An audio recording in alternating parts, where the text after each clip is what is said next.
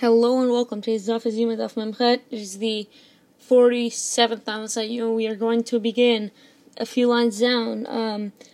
So we learned in the Mishnah in Zavachim Lamed Bet Amid Aleph that if the blood of a special animal spilled on the floor instead of being collected directly into a kli, and they collected it from there in a kli, it is disqualified. It is not collected properly. So, conversely, if the blood spilled from the kli onto the floor after it's collected properly, go and collect it and put it back into the kli, it is valid. So, Maras, from where is this taken? So, it's the Tanam Halachic Midrash and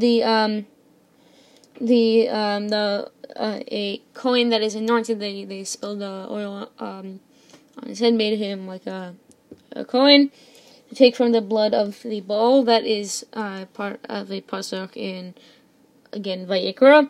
This means that the Kohen should take from the blood of it's translated as the soul. Basically, what this means is the bull's blood that flows from the place of the shecht as the animal dies, not from the blood of the skin, which bleeds out when the skin is cut before the shecht. Not from the blood squeezed from the animal after its initial. Some Braita interprets the Braita there's a Braita really explaining the basic what that really means. But Rav Papa brings a question. There's a problem based on the what it said before. So what is the halacha if the ketoret from his handfuls is scattered? If this hand considered like the neck of the animal and the ketoret is qualified, is perhaps this hand considered like a kli used in the Beit HaMikdash? And if the ketoret fell from his hand and is not disqualified, no answer is found either to this question either. And the Gemara again concludes that we should just we shouldn't. We'll just leave it alone.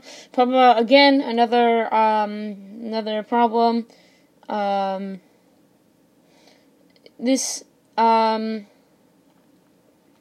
problem. We're going to go through one of the last Rav Papa problems, and then we're going to go to the next topic. Rav Papa raised another problem. So, if he thought validating thoughts during the when he would rake the coal. So, does this thought invalidate the entire ketoret? So the Gemara elaborates that the question here is whether the actions that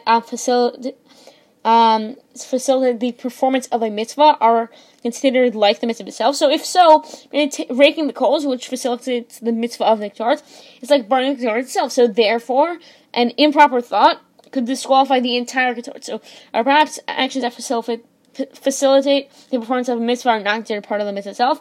No answer is found to this part of the question either. And the Gemara once again concludes that we should, again, let it stand resolved. It seems like Rav Papa has a lot of really good questions. Time raised another question. This time it wasn't necessarily Rav Papa.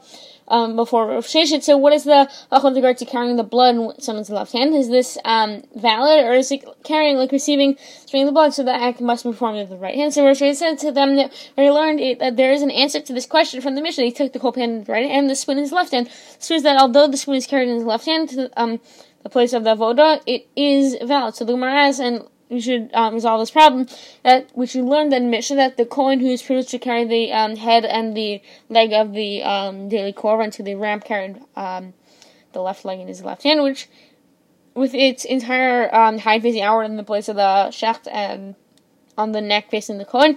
Mishnah also proves that carrying with his left hand is also acceptable.